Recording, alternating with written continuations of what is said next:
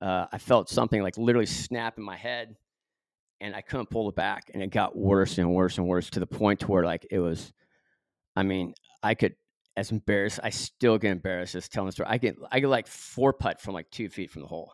It was it was brutal. I tried hypnosis, I tried writing drills, I tried therapy, I tried the long putter, the claw, like everything you could possibly do, and it just got worse and worse and worse. I mean, I would be driving in a car next to I see a golf course over there, in my vision, I'd look over at a green, my chest would start restricting. I'd get anxiety. And it just got to the point, my last tournament I played, the first round I hit 18 greens in regulation. I think I shot like 84. So people would not even, I lost all my friends. Like no one would go to dinner with me. No one would travel with me. And I totally get it.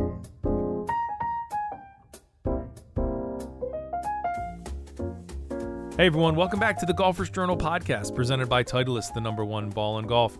My name's Tom Coyne, and hey, we all know that the Pro V1 and the Pro V1X are the #1 ball on tour. They've been re-engineered from core to cover for more speed, precision, and consistency, of course. But if you want to be part of the next generation of the Titleist ball, I don't know when that's coming, but whenever it does, you can be a ball tester. You can be part of that. You can get those beautiful white boxes if you are a member of Team Titleist. It is super easy to join. Go to teamtitleist.com. Just put your name and email in there, and you get access to Team Titleist events and goodies and prototype testing. I'm going to be at a Team Titleist event at Streamsong at the end of September, I believe, and pretty excited about that. And also, it's not one of those memberships that fills your inbox with a lot of junk. It just, interesting stuff about what's coming out and new gear that's being launched. So join Team Titleist today. You'll also notice that the Golfer's Journal doesn't blast our mailing list very often. We are quite judicious and thoughtful about when we contact you. But this podcast today is definitely one that's worth sending out some email about. Ben Garner is joining us. And if you haven't heard of him, well, you will soon, or you haven't gotten Golfer's Journal 21 yet, because it's dropping right now. Exciting times. And in that gorgeous, handsome, I'm looking at it right now. It's quite stunning to look at, number 21. But in that issue, Charlie Warzel writes a brilliant profile of the former prodigy who was Tiger's childhood rival. And then he got to the point where in his life where he couldn't even look at a golf course without feeling ill, but comes out on top in the end, quite literally on a hillside on the big island of Hawaii. It's a fascinating story. Tough gig for Charlie, having to go to Hawaii and hang out with Ben and his celebrity sports friends. But we're really excited to be getting into the 21 cycle of subjects and stories, and we're leading in strong with Ben Garner here. There are a lot more highlights to tell you about from 21. A few I'll mention. I was pretty excited to write the yardage book for this one and get a chance to talk about one of my favorite golf courses, top 5 for me in the whole world, and one of the best golf holes there. It's St. Enodoc down in Cornwall in southwest England, a really super special place. That's the yardage book feature. We have this awesome photo feature as well that I just love to look at on bunkers. I think it's really cool, combined with some really interesting language. And for me, Casey Bannon, absolutely, our producer of this podcast, he absolutely kills it in 21 with a piece that he should be really proud of. I think we're all really proud of it. First, because we got Cypress to approve us coming out and writing a story about one of their caddies, Ray Sturbick, a legend who actually for many a year lived on the golf course and still caddies there today. And Casey got to go out and spend a good amount of time with him. It's just an incredibly cool story. So lots to love about 21. We could go on and on about it, but I do want to mention that there's also lots to love about your subscription to the Golfer's Journal. And if you're a premium member, you know that to be very true. It is that most wonderful time of the year. This month, our premium subscribers will get an email about making their selections of their annual gift. Now, if you're a regular member, we love you too. But if you want to bump up to premium, you can do so now, and you'll get the gift as well. Upgrade, and I guarantee that the gift is worth well more than the cost of the upgrade. Plus, then there's all the other premium member benefits that you're going to get as well. So just make it happen. You can't afford not to. Thanks, everyone, for listening. And when 21 lands in your mailbox or wherever you get your mail. Share it. Let us know what you think. Tag us. We love to get your feedback on social media or in the Broken Tea Society server. Thanks also to our sponsors from the pages of the Golfers Journal, and they are Titleist, Link Soul, FootJoy, Oakley, Links and Kings, Scotty Cameron, and Charles Schwab. Now, let's take it out to Hawaii, to the Big Island. Well, one of us in this conversation, at least, will be there to learn what it's like to tell your old friend Tiger Woods that you're doing wonderfully, that you're doing just great, right before you get in your broken down car that won't start, as the number one player in the world looks on.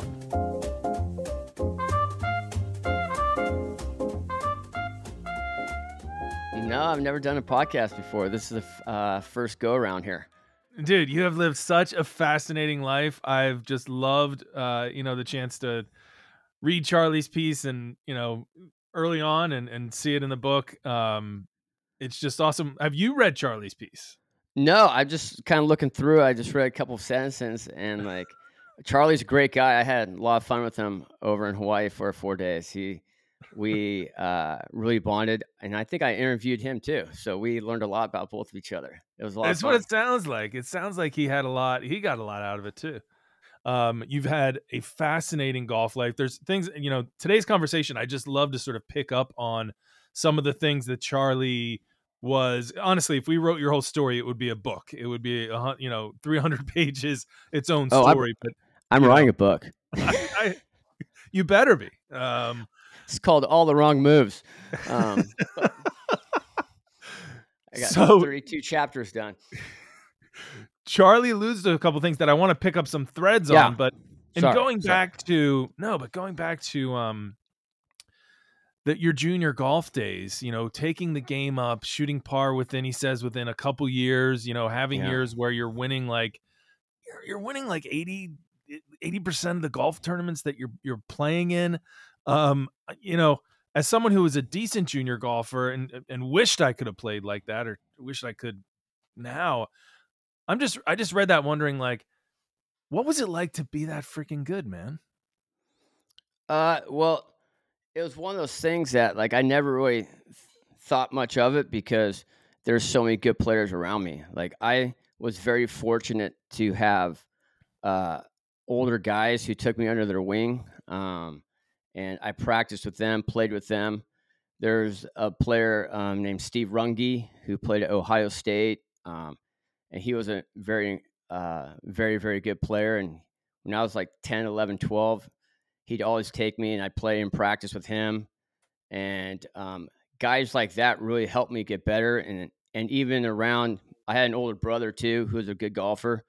And in that time, and I don't really pay attention to the junior golf scene in Southern California anymore, but at that time, we had some amazing players. I mean, Tiger obviously was the best and incredible. We all know Tiger's story, but we had guys like Scott Richardson, Chris Tidlin, Young Dam, Ted O, and you always had to be getting better. And I loved competing, and I always played with older players. So like, I was never intimidated by anybody my age, and I loved the challenge of golf. I loved going out and have the ability to go play and practice by myself, and I just loved competing. So I loved it. So I never really thought much of it. I always thought I had to perform at my best level to win and to compete. So I never really thought like I was one of the better players, if that makes sense. Yeah, no, because you were, trying to play with older guys, and but amongst your age group, you were kicking everybody's ass. Yeah,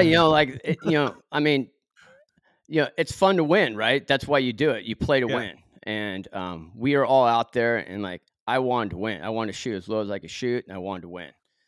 But the thing is, I loved, as I still do now, I love to be in the battle, and that's like, I think people miss that these days. Like, you win by competing and giving your best. And sometimes you get a trophy for first place, and sometimes you finish second or third. And some of my favorite memories are when I didn't win, just because it was a great battle. And, but it was weird. Like, you go out there and you win tournaments, but the pressure starts building. I mean, expectations start building. Everyone has an opinion. And like, this was before social media in the world Like I Mm-hmm. always think like what would be like, um, like the 80s and 90s if you had all the media that you have now.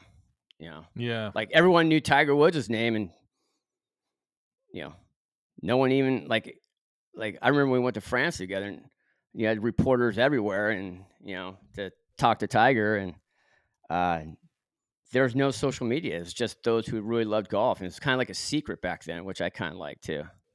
Yeah. Well, and it's in the story it talks about, you beat Tiger Woods from time to time. Yeah, I mean, what's the line? A blind squirrel will find an acorn every once in a while, but you play. I mean, I've known to have the opportunity to grow up and play with Tiger and to have that experience and to have a handful of other guys like, Jason Gore around and like Pat Perez played and all that stuff. And like to grow up with those guys and to compete and to play, we all knew Tiger was the best and he was super special. And to be part of that was like a really cool, like, upbringing and like Yeah.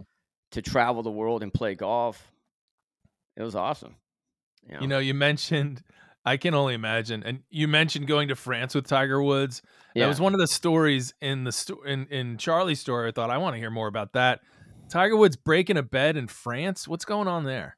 Yeah. Well, at the same time, like, golf, makes you mature. You grow up in an adult world and like you got, so you're playing with adults, you're around adults all the time, but still you're kids, right? And we were all hanging out in the hotel and just messing around and stuff like that. I think we broke two beds just from like wrestling and being idiots. And I also, I think Tiger and Scott Richardson pantsed me in the pool too. So like that was kind of fun. That was an interesting experience.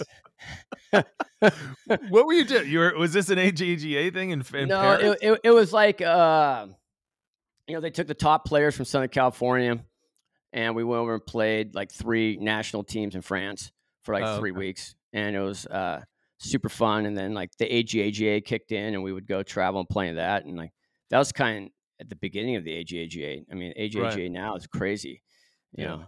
know, but to be able to go do that, I look back on it, and I'm just like, wow, I just feel super lucky to be able to have that experience. It Oh my was gosh. Yeah. it was awesome.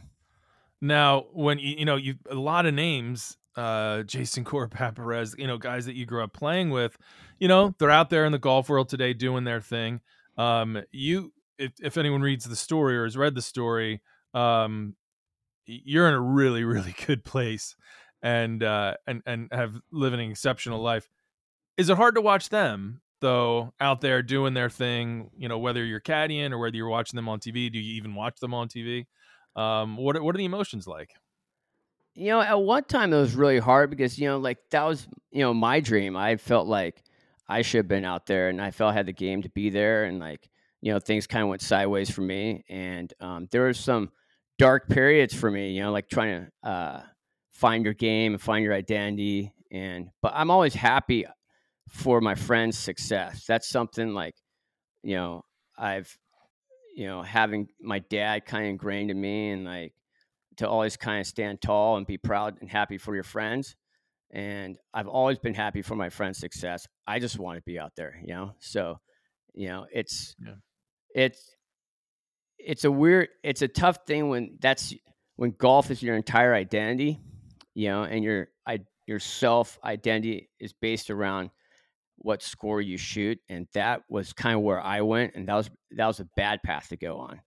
Where like, golf is ultimately just a game. You're gonna have good days and bad days, just like you have in life, right? So, um, but I'm super happy for them. I mean, they've had great careers, but you know what? I've had good things happen to me too, and they've had their challenges as well. Everyone has challenges in this life. Everyone has things they need to overcome, and so I'm happy for them. But I would have loved to been able to tee up and walk inside the ropes on the tour. It still hurts a little bit, still stings because with golf, other than other sports, like you could go out like baseball, it's over, right? You're not playing pickup baseball when you're 35, or 40 or 45, but you could go out and play golf and drop a 65 on someone, and then everyone's like, "Oh my gosh, why didn't you make the tour, or you should go play. And, there's hundreds of guys, like that out there. Great college players, great mini tour players. It's, when you see these guys who make a career on the PGA Tour, they are really, really good. Mm-hmm. And so that's kind of it. Yeah. Well, tell me, if you don't mind, getting into some of those, where the path diverged, and you mentioned some of those darker times. The story talks about the putting issues that you had, and getting the yips and finding your way out of that. And I think maybe that can inspire and sort of help some people that have certainly had their own problems with the flat stick, or if you had to give up the game, or walk us through that period in your life a little bit. Well, the thing that's crazy about golf, to be like really good, you got to be really good at every facet of the game, right? Yeah. And I was always mechanically, my golf swing was probably not the best, but I hit the ball really good. I had really good hands, and I was always a really good ball striker. I'd hit 16, 17 greens around all the time. And like, after my injury in college, and I tore an ulnar ligament in my right elbow, I was out of golf for like 2 years, and that ended my college career. And I came back, and like, the putter, I just kind of struggled with the putter a little bit, and it showed more because my ball striking got really good again. So when you hit 16, 17 greens around, and you're shooting 70, 71, you feel like you're shooting 80, and you're watching guys who hit 8 or 9 greens around shoot 67 on you, and it starts wearing on you. And then everyone you play with, they're like, well, if you want to make putts, and then you're grinding. And I started to grind on it. Like if I got up and hit a ball, jack the ball out, bounce to the driver, I don't go bang 100 drivers on the range afterwards, but if I missed a couple 4-footers, I'd be on the putting green all night trying to force myself to make putts. And I just put so much pressure on it that eventually I was playing this tournament in Phoenix, and I felt something like literally snap in my head, and I couldn't pull it back. And it got worse and worse and worse, to the point to where like it was, I could, as embarrassed, I still get embarrassed just telling the story. I get like 4-putt from like 2 feet from the hole. It was brutal. I tried hypnosis, I tried writing drills, I tried therapy, I tried the long putter, the claw, like everything you could possibly do, and it just got worse and worse and worse. I would be driving in a car next to I'd see a golf course over there, in my vision, I'd look over at a green, my chest would start restricting. I'd get anxiety. And it just got to the point, my last tournament I played, the first round I hit 18 greens in regulation. I think I shot like 84 or something. People would not even, I lost all my friends. Like no one would go to dinner with me. No one would travel with me. And I totally get it. Who wants to be around that? It's like a disease. It's like a plague that no one wants to even be near, right? And like, they would just turn their back, and it's like brutal. Wow. And the next day, and you're just, and I'm like, I'm not a quitter. I'm like, I'm going to battle through this. And the next day I was like on the 13th hole at this course, and I had probably about a 20 or 25 footer. And it was just a horrible day on the greens again. And I was putting with 8802, and I always loved that putter. And I still get kind of emotional talking about it. Like I pulled the putter back. I literally like chunked the putt from like 25. If you could drop kicking a driver, I literally drop kicked a putt, and it rolled about 8 feet. I was still away. And I got up and I seized over the putt so hard. And then finally I pulled it back, and I yanked it back, and I hit my right toe of my shoe and like double hit the putt. And like, it was so embarrassing, like tears, like crocodile tears just came down my face. And I am quitting. I walked off the golf course. I'm like, it's done. I'm not even going to do this to people I'm playing with. It's not even fair to them. And I remember driving home the 6 hours from that tournament, and yeah, that was a rough one. And I think I laid in my bed like a vampire, depressed for like 2 weeks. And I'm like, what am I going to do? Like, golf was like my identity. I'm like, I can't even play golf for fun if you can't putt. And I remember playing in college with Nota Begay, and Nota putted both ways. He had bullseye, and he putted left hand and right hand, so you could have the same breaking putt.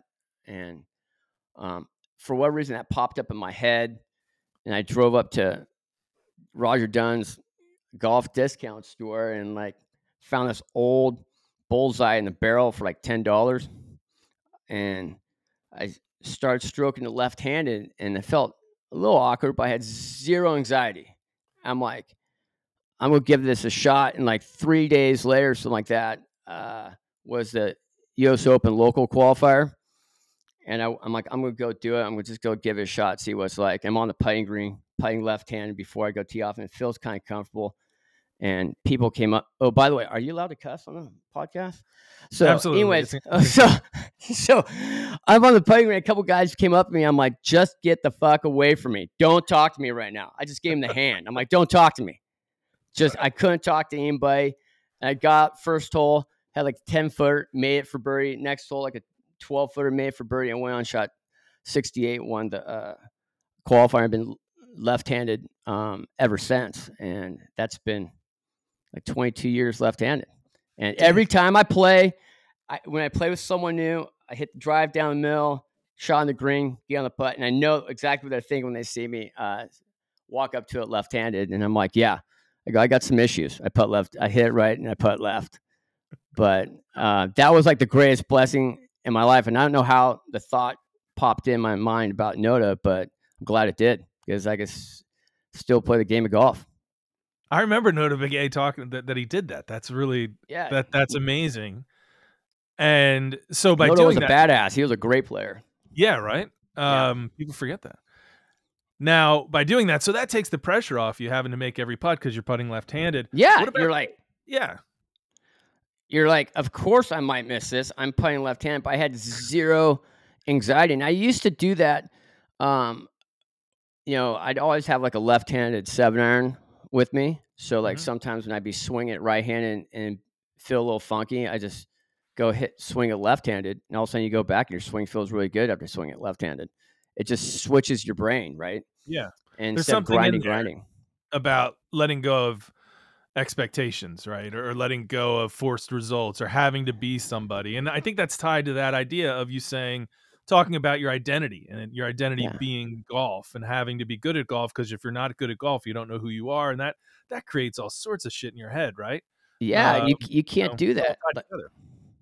Yeah, I tell younger guys playing the game, and I've had the opportunity to play with a lot of great young players, a couple guys who made on the tour, and like, and when they're younger, I'm like, don't worry about if you shoot 74. It's just one round of golf. Like, you're 14, right? All pros have off days, bad weeks. It happens all the time. You can't live and die. Your identity can't be based on your round of golf. Like, your identity can be based on your effort, right? If you go out there and you have a strong effort, you prepared for the tournament, you worked hard to get there, you went out there, you had your game plan, you tried to execute, but you just had a bad day. We all have bad days. Golf, that's why we love golf. I mean, everyone, the game beats everyone up at some point. And but it's how you handle it and how you move on. But if your identity is like, if you're like, I'm a good person, I'm a good boy because I shot 67, and then you're like, I'm a loser because I shot 74. You can't live in that world. And unfortunately, I did. And it came crashing down because of that. And speaking of, not to dwell on your bad days, but in the story, there is one that gets mentioned that I just love to talk to you about. The story is structured as these 4 acts of your life, and an opening act, here's the hero, and then with traditional stories, the second and third. It's like Shakespeare. Act, exactly.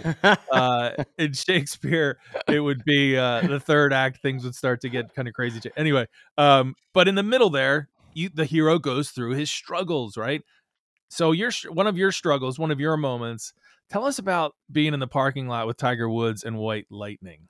Oh, oh my gosh.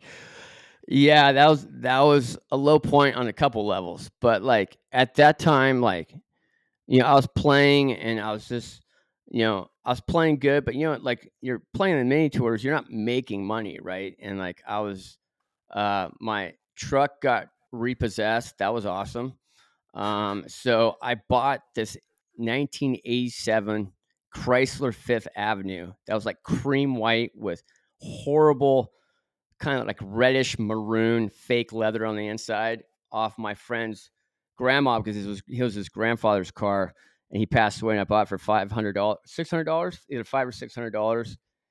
And I was, caddying at Big Canyon Country Club in Newport Beach, that's where I worked in high school and in the summertime in college. So I never thought that's where I'd be, at that point in my life. And it was a kind of tough period, but like, I'm like, hey, you know what? I got to do what I got to do. I got to put a little change in my pocket. It gave me a place to play. And so I went in on this Saturday morning to go loop for the guys I normally did. And they, for whatever reason, they canceled. And the head K master knew me since I was like 13 years old. And he's like, hey, Tiger's down here if you want, come and say hi. And I'm like, all right, I'll come down. And I came walking down there, and, Tiger's up on the pine green. I go up. I'm like, what's up, Tiger? And he's like, hey, Garner, what are you doing? I'm like, he goes, I'm like, just down here looping. He goes, how are things going? I'm like, dude, things are going great, man. I go, I only caddy here like once a week when I'm in town. It was all bullshit, right? Which was I look back on it now and like, if things aren't going good in your life, I learned a lesson. If things aren't going good in your life, just say things aren't going good, but they're going to get better, right? No need to bullshit or lie to a friend. I still feel stupid about that. But like, for whatever reason, that's what came out of my mouth because I was really just embarrassed about my situation. And I'm like, yeah, my guys didn't show up. I'm ready to like split. He's like, well, I'm out of here too. And we walked up to the parking lot together. And from the playing green, you have to walk up these stairs to the parking lot. And we get up there, and he goes, where are you parked? I'm like, over to the left. And as soon as he said that, I just knew that he was parked next. And he's like, where are you driving these days? And I'm like, that piece of shit A7 Chrysler Fifth Avenue. And there's like a badass Escalade like parked right next to mine. I'm like, is that your Escalade? He's like, yeah. He's like, things are going good, Hunter. I'm like, no, not so much. And I'm like, just mortified at this point. I get in my car and I'm like just shaking in this interview. And I'm like, again, I'm trying to turn the car on, and it won't turn over. And I'm like, just fucking turn over. Come on.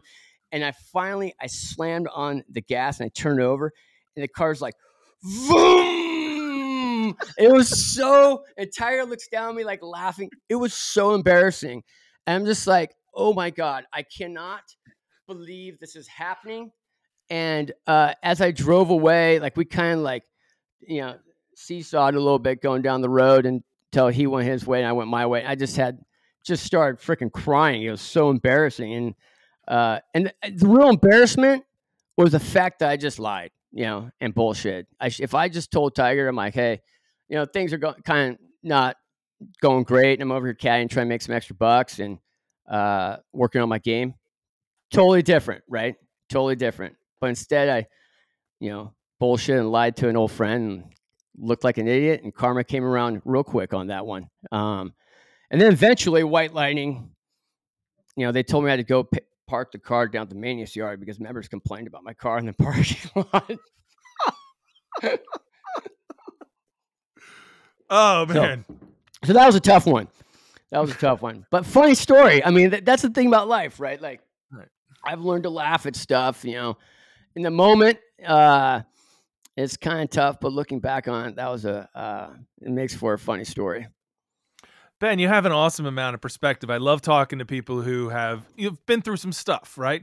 And you've been through some stuff, and you've come out and have this wonderful life in Hawaii today, helping golfers, doing real estate, playing at Kukio, which is a sick place, by the way. Do you know little Blakey? Yeah, that guy's yeah. Yeah. He is a big star. He's a great little player, good little kid. I got to play with him out there, and we had a lot of fun. But you've been through some stuff to get there. I mean, you've earned the great life that you have today. And I was thinking, that perspective, Tiger seems to have a little bit of that perspective now too. He's been through some stuff. It came at a different time in his life than it did in yours. But do you look at, Tiger now and how do you, whether it's the physical struggles or he seems to have he's in a different mental place too, really positive mental place now. When you look at him, your friend, what do you think?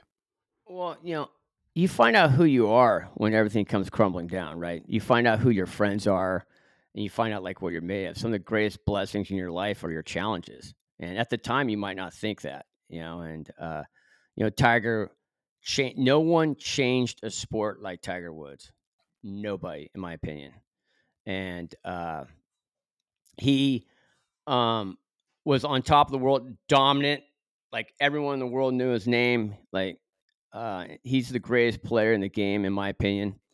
And then he had his challenges and his fall, and it was almost biblical in some ways, And people saw a whole different side. He saw a whole different side of himself, and most people, their challenges in life are, in the shadows, right? And his was right there in front of the whole world to see. And he's battled back, and he found out that, he has friends that really love him, guys on tour that look up to him. And I can't speak for him, but from my perspective on it, I feel like he is in a better place. He realizes that you don't have to be the killer all the time. Like you go out there and compete, but you could be friends. And like he has a lot of really good friends and guys that support him. I mean, and what he's been able to come back and accomplish when he came back and won the Masters.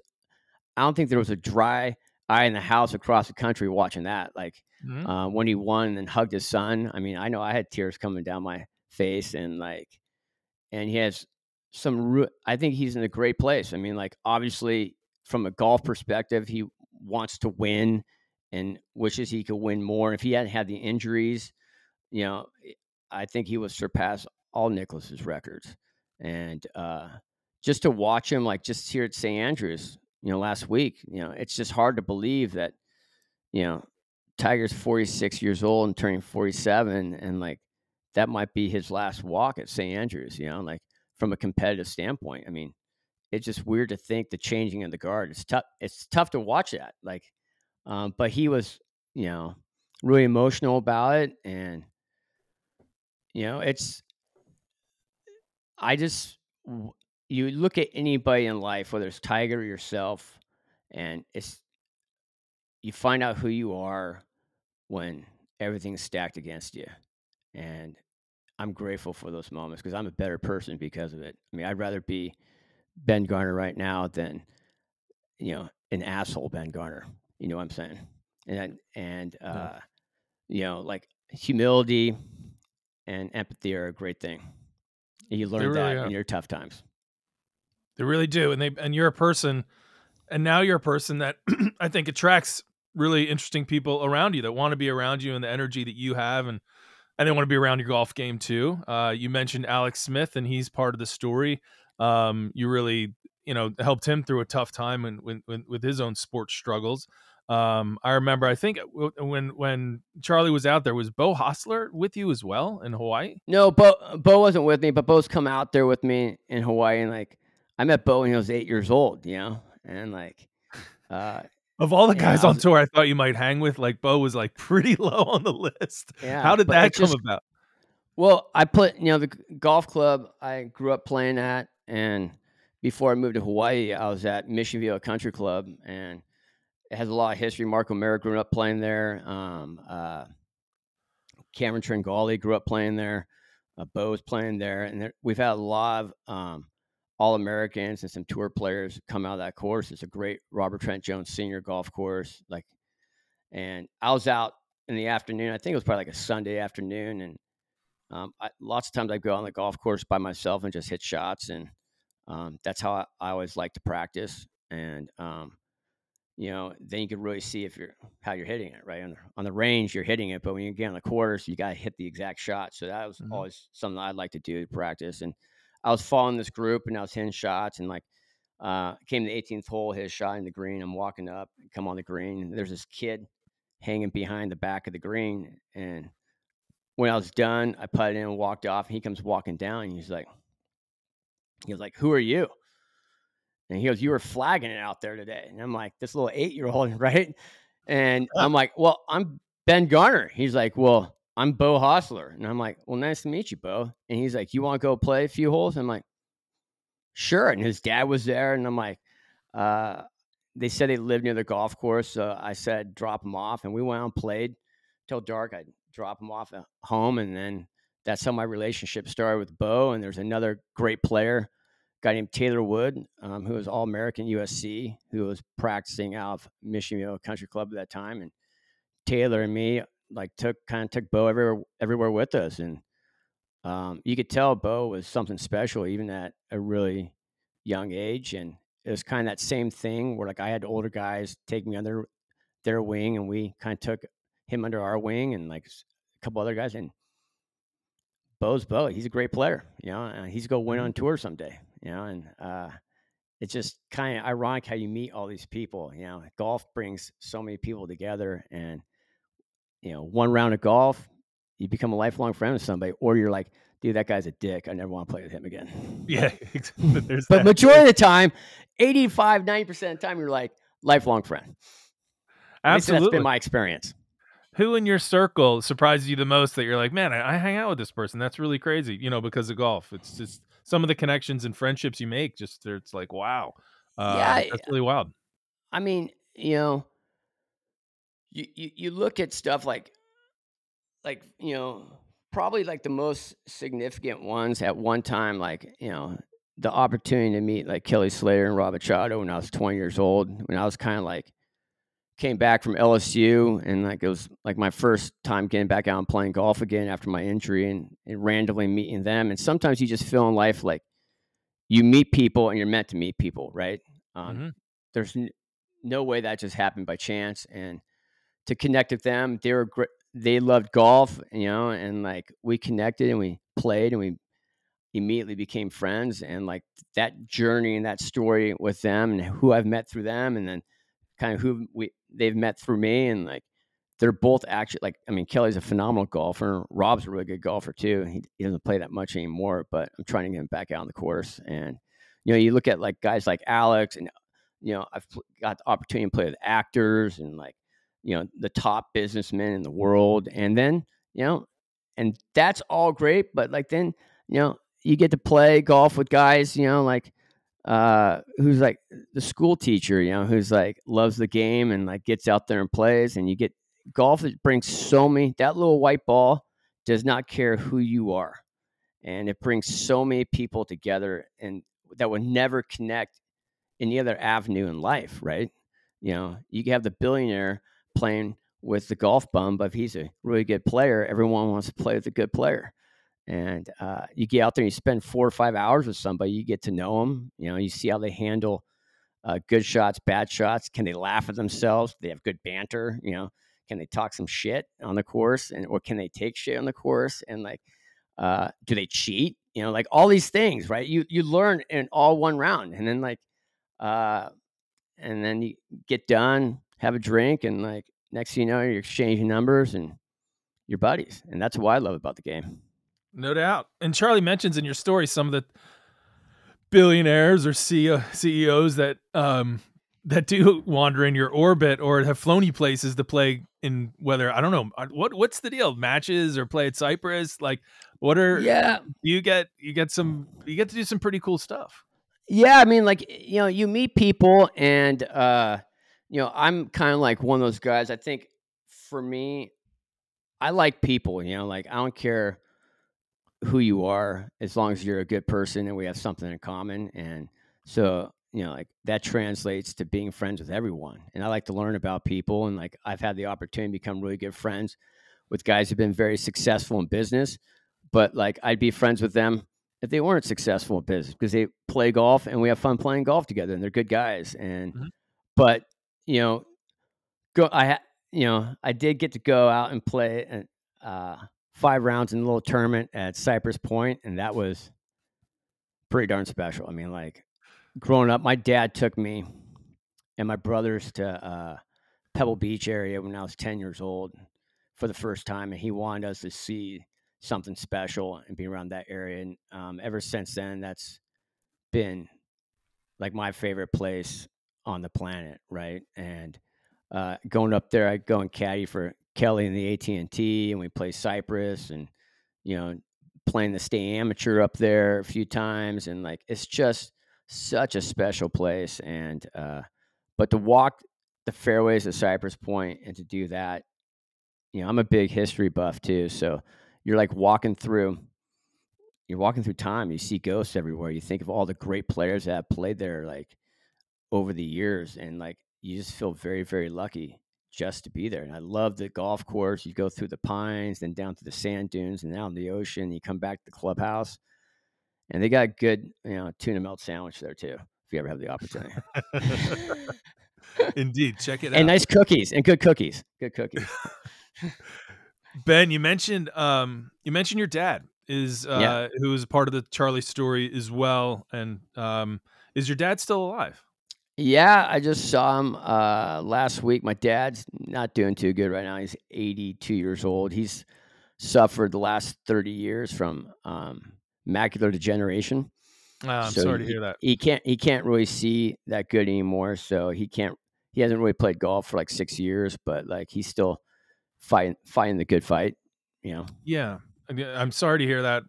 My mom has it as well. It sucks, and but I did want to ask about your relationship now, because in the story, there talks about as a young person chasing next level golf, and the pressures that you feel from all different places, but including from your dad, and maybe that was something that you and Tiger had in common, is dads that were um, pushing you to be better.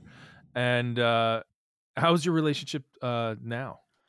My relationship with my dad's good, like it got out of control. To be honest with you, like it got to the point to like, uh you start playing golf, you know, your dad introduces you to the game, you go out like and like everything I have today in my life is because of the opportunities my dad and sacrifices he gave for me, right?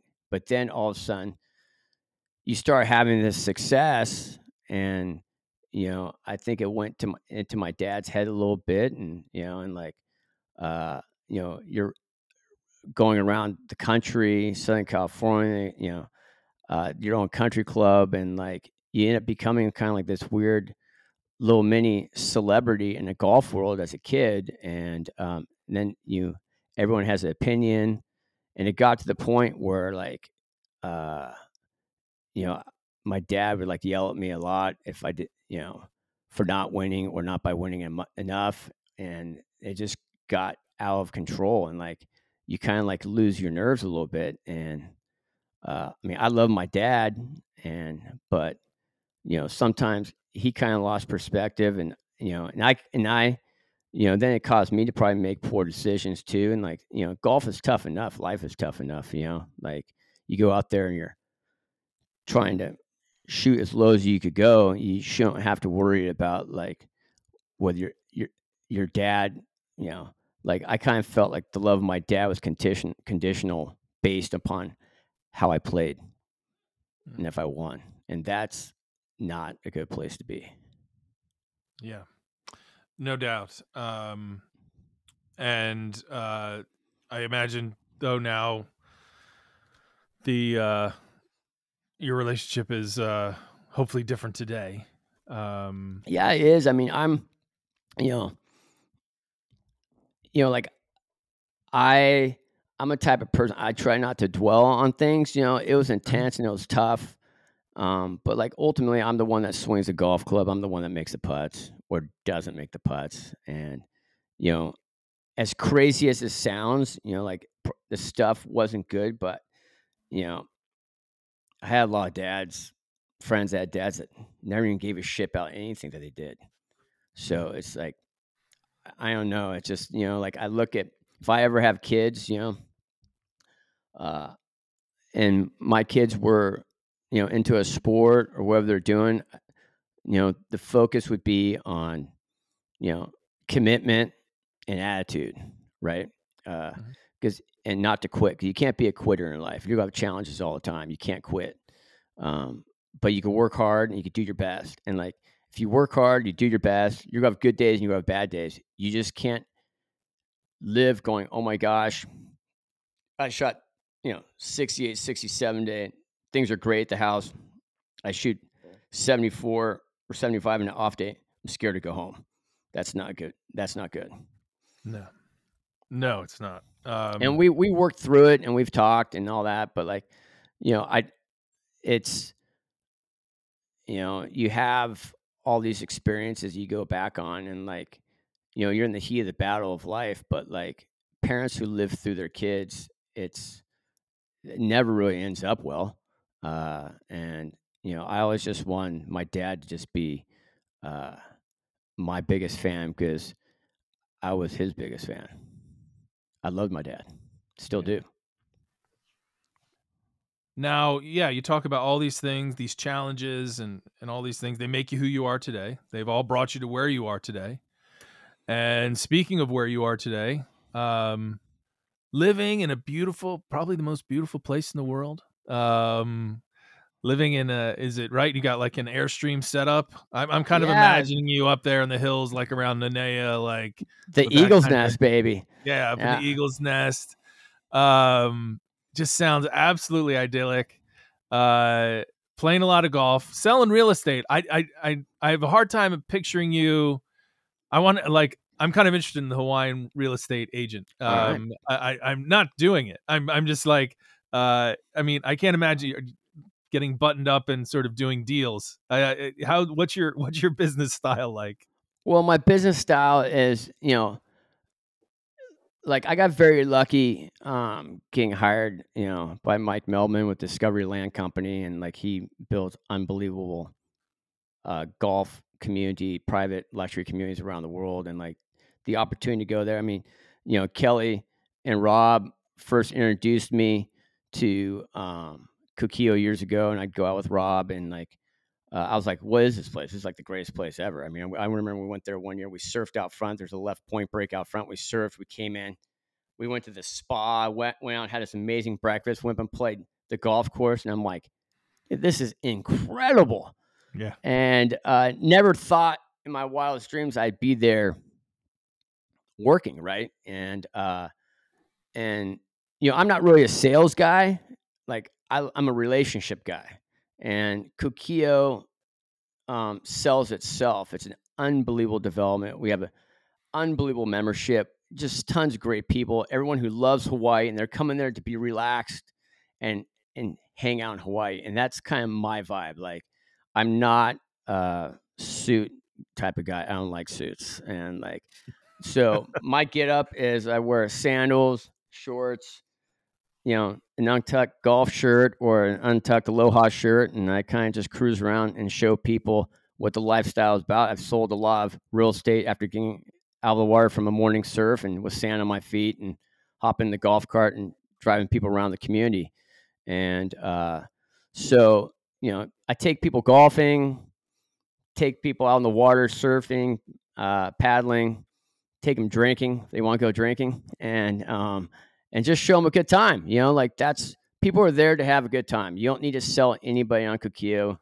If it's the right timing for them, they'll do it. If timing's in the future, I mean, I've worked with people for 5 years before they bought, and then they finally buy, and they're like, "Garner, why didn't you have me buy like 5 years ago?" I'm like, "I was trying, my man. I was trying. I was hitting you up like every month, and like, but it's a soft sell.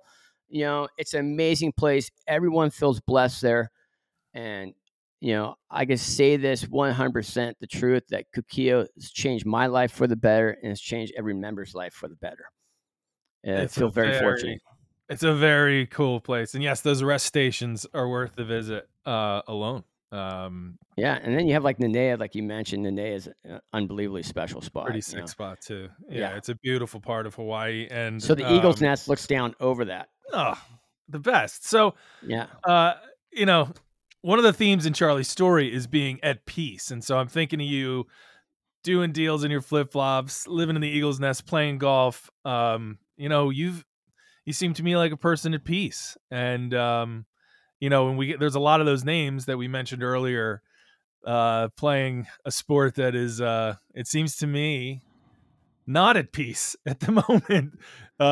Pretty crazy times in golf. And, I don't know. I think if a lot of people would trade places with you, Ben, in the Eagle's Nest. I think you've got it sorted out. It's a lot of good sunsets on the deck of the Eagle's Nest, and some beautiful starry nights. But like the thing is, I mean, I still have my demons, like in the challenges, but it's perspective, like I've learned to really just be grateful, grateful for what I got, and be grateful for the friendships I have in my life, and to enjoy the moment. And in this day and age with technology and everything going around, and like, you sit there, everyone's on their phone, and to that's what I like about the Eagles. There's no cell reception there. So like you just sit there and you're like, there's no distractions. And, I've really found that gratitude really gives you peace. I don't compare myself to other people. I just want to try to be the best version of me. Ben, couldn't say it any better, man. I can't thank you enough for the time and for sharing your story with the Golfers Journal. You're one of the most interesting people we've had the chance to, feature in the magazine or on the pod. So I hope we get the chance to tee it up sometime, man. Come to Hawaii. Don't twist my arm. Hey, best time is like January, February, March. You're invited. Come on out. I'm coming to the Eagles Nest.